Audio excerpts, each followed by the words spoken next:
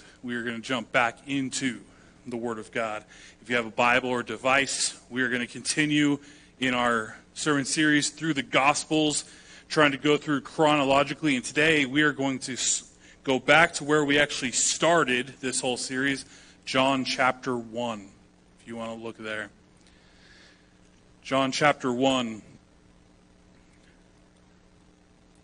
Last week we talked about the temptations of Jesus Christ as he is in the desert and he faces with Satan, and how he immediately went from one of the most glorious times of his life, his baptism and the sky opening up and God speaking, into one of the greatest times of trial in his life.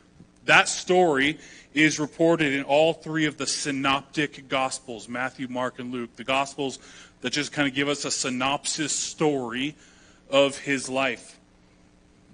But now we're going back to the book of John, where we started the whole series. And this is where I will tell you, it is not always easy to tell the exact chronological order of how things take place in the Bible. Unfortunately, the authors didn't write it like a teenage girl's journal, where they date every single thing and put a little heart. Don't judge me like that. Come on. Where they put the little dates, and so you know exactly when this happened. So we're trying to piece together, Bible scholars have been trying to piece together exactly what the order is, and so we'll do our best to put it in the exact chronological order. But interestingly, at this point in the life of Jesus, it seems like the synoptic gospel writers, Matthew, Mark, and Luke, kind of drop out for a while. And there's some time that they don't really talk a lot about, but John comes back in and talks about it. Because Matthew, Mark, and Luke kind of jump straight to the public ministry where Jesus is popular and people know who he is, but John actually kind of talks about that middle ground where he's started his ministry, but he's not yet known by everybody. And so John picks up on this and tells the story of Jesus' very early ministry, when there weren't crowds following him yet anywhere, and he is still somewhat anonymous. And so we jump back to chapter 1 of John. John the Baptist, who I'm going to call him J the B a lot, just because my brain immediately calls him J the B. So if you hear me say J the B, John the Baptist. Right after he baptizes Jesus, and he sees the Holy Spirit of God descend upon him and remain in him, we're going to pick up right after that in John chapter 1, verse 35. The next day, this is not the next day after the baptism, the next day, a while later, John was standing with two of his disciples, and he looked at Jesus as he walked by and said, "Behold the Lamb of God." The two disciples heard him say this, and they followed Jesus. Jesus turned and saw them following and said to them, "What are you seeking?" And they said to him, "Rabbi," which means teacher, "where are you staying?" He said to them, "Come and you will see." So they came and saw and where he was staying, and they stayed with him that day, for it was about the 10th hour, which means it's about 4 o'clock in the afternoon. One of the two heard John speak and followed Jesus was Andrew, Simon Peter's brother. He first found his own brother Simon and said to him, "We have found the Messiah," which means Christ. He brought him to Jesus. Jesus looked at him and said, "You are Simon, the son of John. You shall be called Cephas," which means Peter. Okay.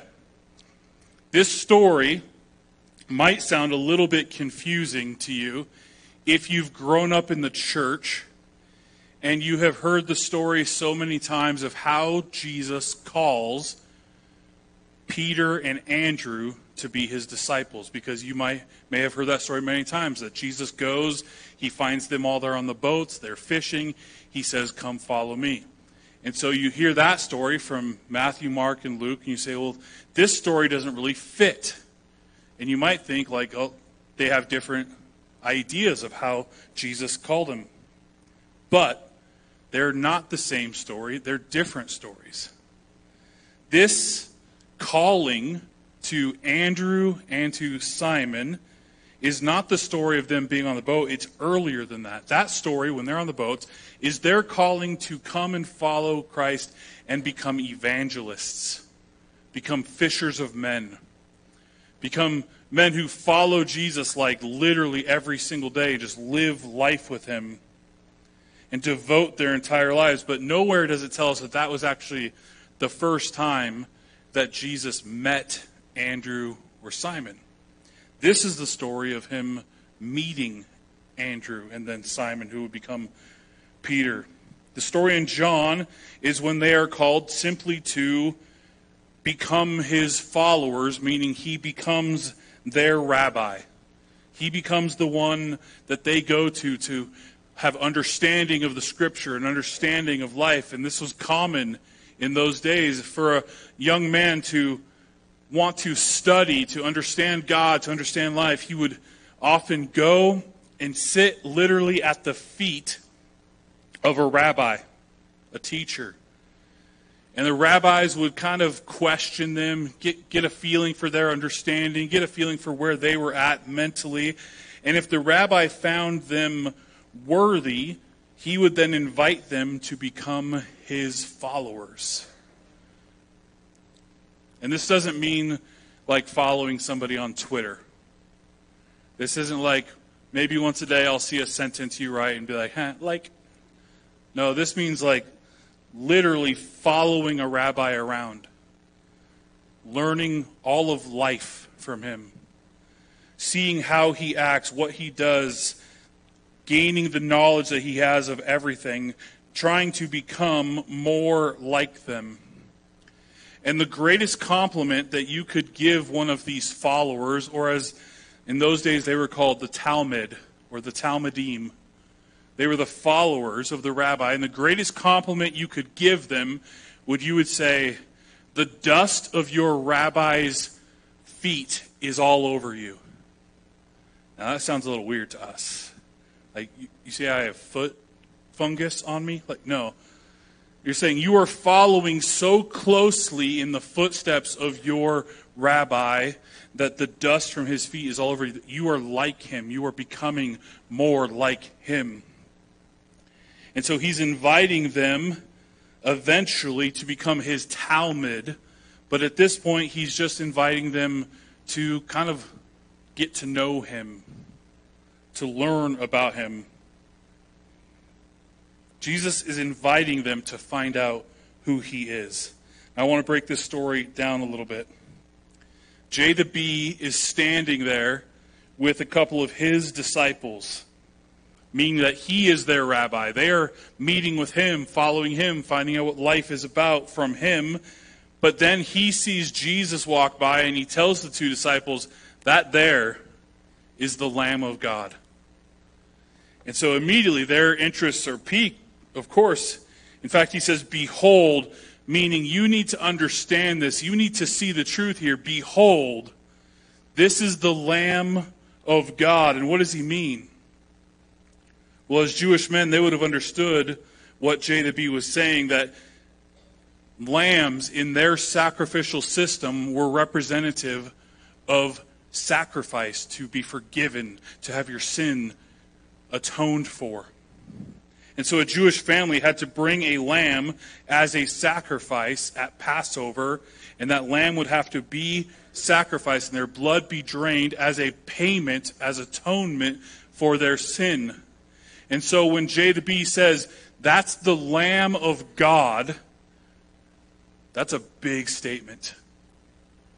That's saying that is God's sacrifice for sin.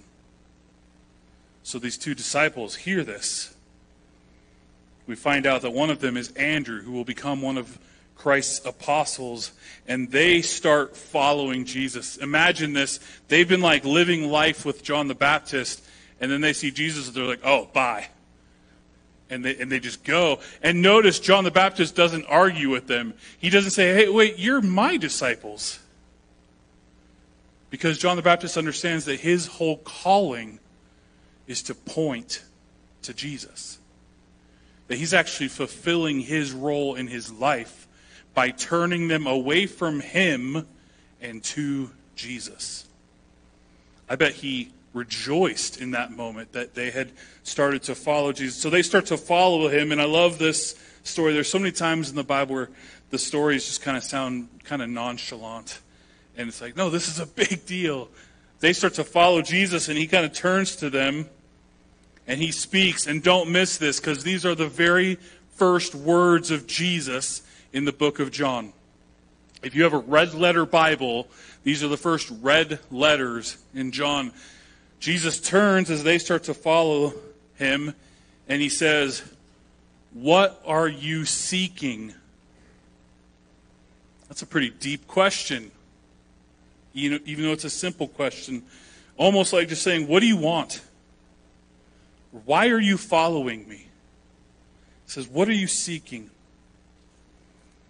It's a massive question. It is the question. And it's not a simple question where he's just saying like, hey guys, what you doing? It's deeper than that. He says, why are you following me? And I want you to notice their answer, because at first it seems like a weird answer, but then I think you can see it's actually an amazing answer. It's one of the few times where the guys who become apostles do something, and you're like, oh, it was good. Good job. Because often it's like, oh, what were you doing? But here, really good answer. He says, what are you seeking? And they answer, Rabbi, where are you staying?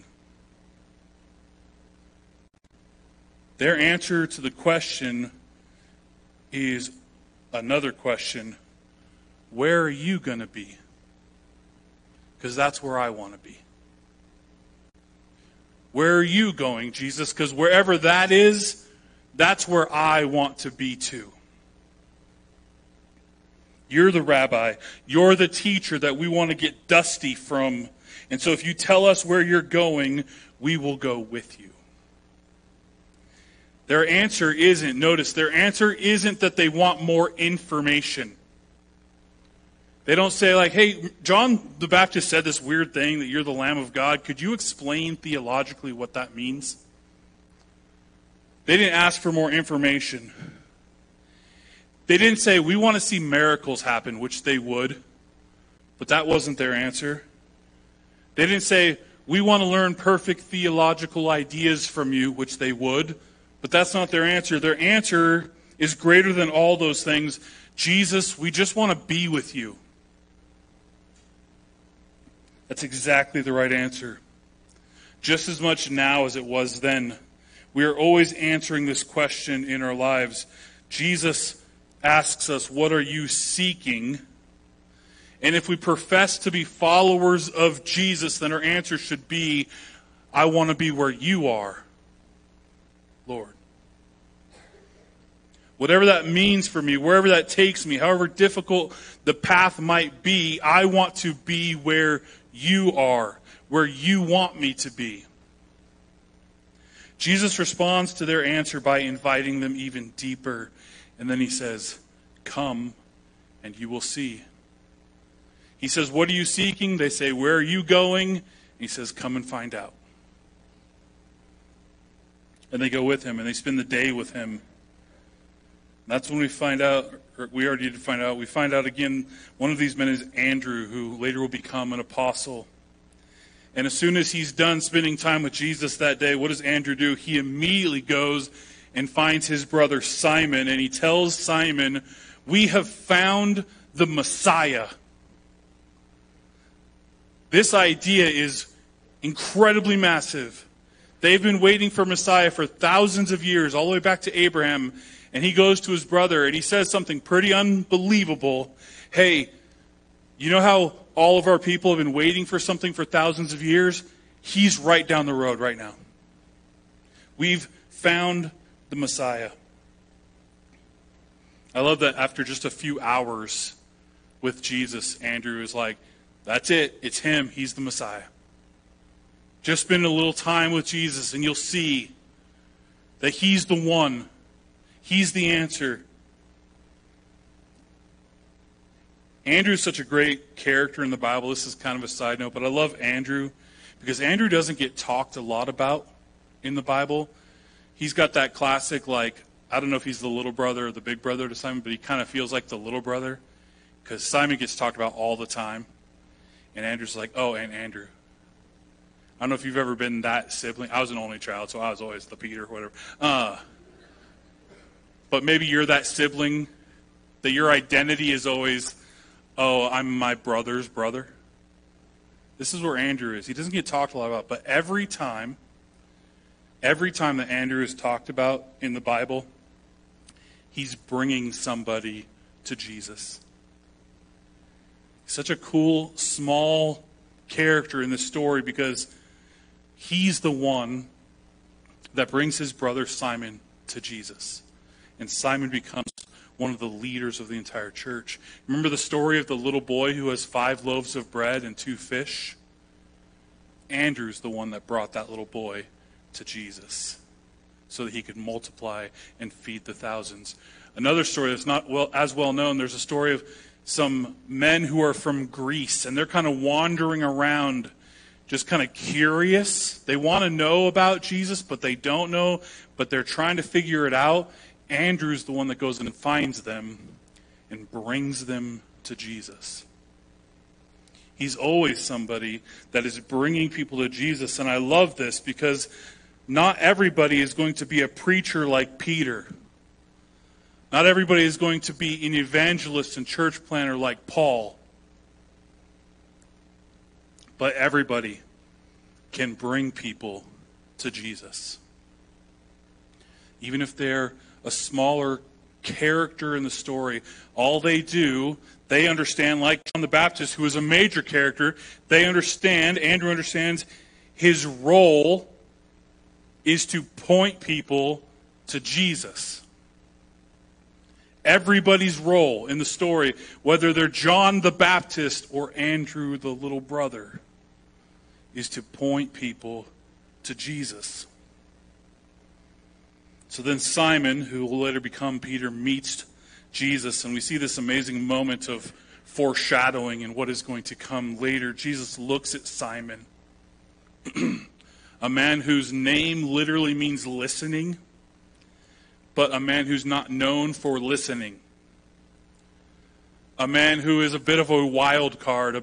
A man who people are kind of like, you never know what that guy's going to do or say. Like, it's anybody's guess. And sometimes he acts recklessly.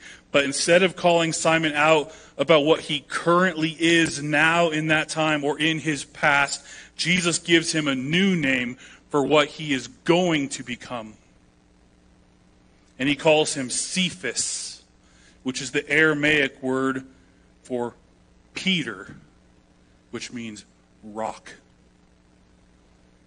He says, right now I know you're known as the guy who doesn't listen, even though it's your name, the guy who's wild, the guy who nobody can really rely on, but guess what? That's not who you're going to be. You're going to be a rock. So many of us in this room have a calling on our lives. And maybe it's not something that you can ever see yourself doing because you feel hindered by who you are right now or who you once were. And maybe there's people in your life that are constantly reminding you of who you once were. I told somebody a story this week. I was a pastor in my hometown for 5 years. I don't know if you've ever read that verse. A prophet is without honor in his own hometown. I can tell you it's true. Because I would go and people would see me and be like, oh man, I remember you from high school. And I'm like, I'm sorry about that. And I would have people even accuse me of things that I didn't actually do. There was plenty of things I did do. Trust me. But I remember one guy came and was like, dude, we used to get high together all the time. And I'm like, no, we didn't. I've never done pot in my life. And he's like, no, man, I remember. It's like, no, you don't. You made up some memories, but that didn't happen. Right? We can get so caught up in who we once were in the past behind us. But Jesus looks at Simon and he doesn't say, oh man, you're not there yet. He looks at Simon and he calls him out for what he's going to be. For what he has the ability to become within the power of God. He immediately speaks to his identity in Jesus. Jesus can meet you in that place today. Whether it's who you are right now or the baggage of who you once were, he can declare who you will be. The next paragraph in John 1 shows us that not everybody's path to following Jesus is exactly the same. It tells us the story of Philip and Nathanael, who will eventually be known. Most Bible scholars believe that Nathanael is the same person as Bartholomew, who becomes one of the apostles. Verse 43. The next day Jesus decided to go to Galilee. He found Philip and he said to him, "Follow me." Now Philip was from Bethsaida, the city of Andrew and Peter. Philip found Nathanael and said to him, "We have found him of whom Moses in the law and also the prophets wrote, Jesus of Nazareth, the son of Joseph." Nathanael said to him, "Can anything good come from Nazareth?" Philip said to him, "Come and see." Jesus saw Nathanael coming towards him, and he said of him, "Behold, an Israelite indeed, in whom there is no deceit." And Nathanael said to him, "How do you know me?" Jesus answered him, "Before Philip called you, when you were under the fig tree, I saw you." Nathanael answered him, "Rabbi, you are the Son of God. You are the King of Israel." And Jesus answered him, "Because I said to you, I saw you under the fig tree, do you believe? You will see greater things than these." And he said to him, "Truly, truly, I say to you, you will see heaven opened, and the angels of God ascending and descending on the Son of Man." So here we have a very different story. We don't find a story of Philip being invited to investigate Jesus. There's no back and forth conversation about it. Jesus, it would seem, we don't know for sure if Jesus maybe met Philip at another time, but it just says he went to Philip and said, "Follow me." So Philip skips over the whole get to know you, and he's like, "You, come be my Talmud. Live life with me, follow me, get the dust from my feet all over you." And what's the very first thing that Philip does? He pulls an Andrew. He goes and he tells somebody else.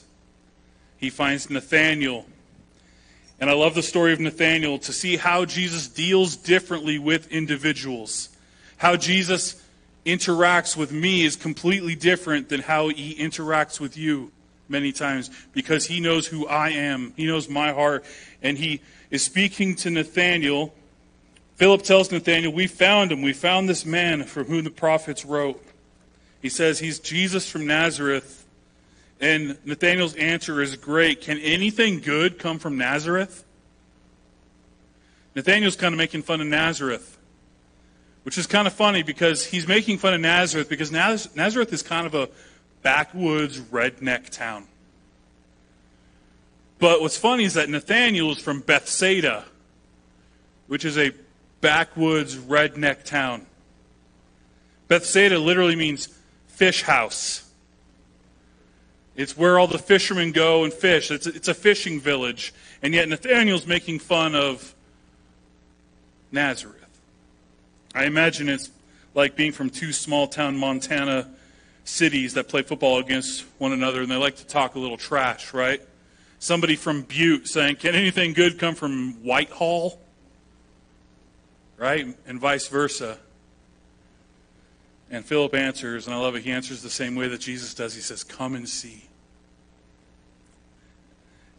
So Nathanael goes to Jesus, and before Nathanael can even begin to introduce himself to Jesus, Jesus starts telling Nathanael about Nathanael.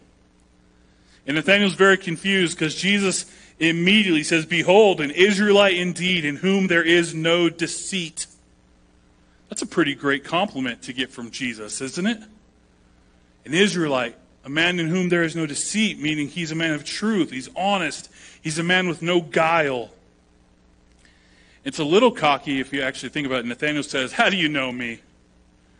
You're right, I am all those things. How do you know me? He says, "How do you know me?"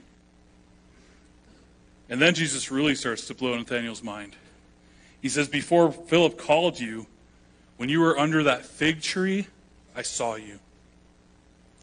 Jesus not only knows his name, he not only knows about him, but he knows where he has come from. And maybe even more than that, we don't know this from the record, but maybe Nathanael's got a spot. A lot of people have a spot, right? You go to this place to have some quiet time, to spend some time with the Lord, just to rest and relax. And maybe Nathanael's spot is under this one specific fig tree. And Jesus says, I saw you under the fig tree. Whatever it is that Jesus taps into there, it's enough to take Nathanael pretty quickly from, can anything good come from Nazareth, to, Rabbi, you are the Son of God, the King of Israel. He spins real quick. And then I love Jesus' answer to this. He says, oh, son, you think that's something? You think just because I can tell you about yourself, just wait, Nathanael, you're going to see bigger things than that. You will see heaven opened and the angels of God ascending and descending on the Son of Man. Or simply, he basically says, Nathanael, you haven't seen anything yet. The last sentence from Jesus is pretty cool too, because if you're a Bible student and you like to make all the connections where the Bible connects to different places, Jesus here is quoting from Genesis chapter 28, all the way back to the beginning of the Bible. This story about seeing angels ascend and descend, it's a story from the story of Jacob, who would later be known as Israel, the father of the 12 tribes of Israel. Jacob has a dream one night while he falls asleep on a rock, which that's another thing the Bible just skips over, like he just went to sleep on a rock. That's weird. He goes to sleep on a rock and he has a dream, and in his dream there is a ladder that is going from earth all the way into heaven, and there are angels ascending and descending on this ladder, and the Lord is standing at the top of the ladder speaking to Jacob.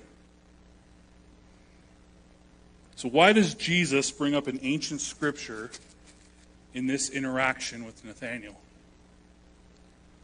Think back a second. What did Nathanael just say to Jesus? Rabbi, you are the Son of God, the King of Israel. That's a massive thing to say. He's saying, you're the one.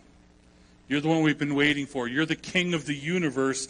And Jesus, when he quotes from Genesis chapter 28, is confirming exactly what Nathanael just said. And what Nathanael said was a big deal. In fact, it's the very thing that landed Jesus on a cross later. He's saying, you are God. And when Nathanael says, you are the Son of God, the King of Israel, not only does Jesus not deny these claims, he confirms these claims by pointing to his ministry, which Nathanael will witness as the fulfillment of all of the promises of what God has declared that he would do through Israel. It's so good, guys. There's so much here. Like, we've done 2 whole weeks just on John chapter 1, and we could do so much more. Like, it is so deep. But right now I want to finish kind of where we started. Back to these first words that are so massively important. Jesus' first words in John. What are you seeking? Maybe, like I said, you have the red letter Bible, and it's the first time you see those red letters of the Lord. What are you seeking? And it's just as important of a question for us today as it was for those disciples then. I have to ask us, what are we seeking in our lives? There's some clues that we can look at. What is it that you think you can't live without? What are those things in your life like, man, if I didn't have that, like, life would be meaningless?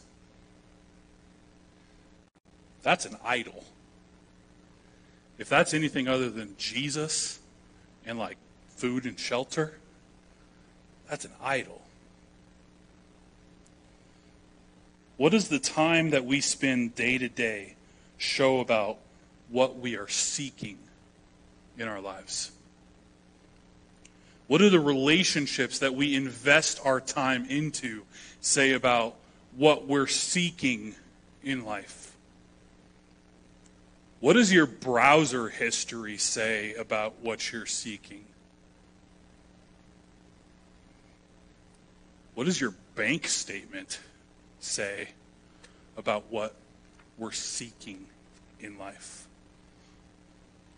All of us are seeking. We are created to seek, to understand what is our role in this world, what is our place in this life. All of us have been created that way. There's this deep longing in us to find out what is the purpose.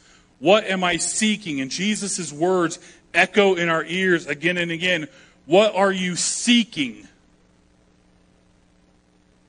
And my hope and my fervent prayer for us today is as we grow closer to Jesus and as we get more of his dust on us and we know more of what he knows and we do more of what he does, I pray that our answer to that question would honestly and increasingly be, where are you going, Lord?